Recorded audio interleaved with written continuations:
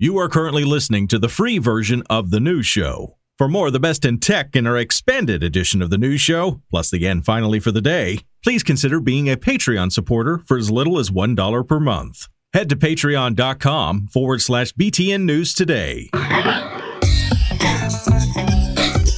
It is Monday. Time for your Monday installment of The News Show. It is the 4th of September, 2023. Here comes the best that's been going on in tech over the weekend, and we'll get you caught up on it now in about 5 minutes.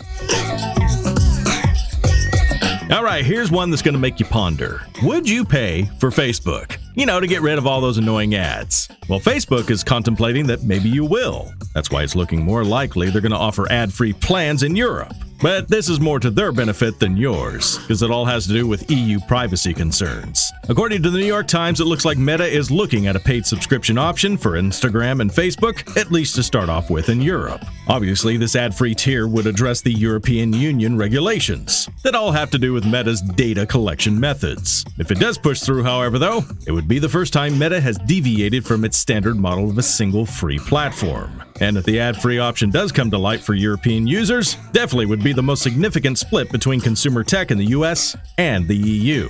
Now, we don't know what an ad-free subscription would cost right now. This is more or less just being floated out there, more than likely from the folks at Meta, just to see how people react to it. All in all, though, it definitely may be seeing the light of day, as it would save them a lot of headaches in the EU in the future. The question is, will it be offered worldwide after that?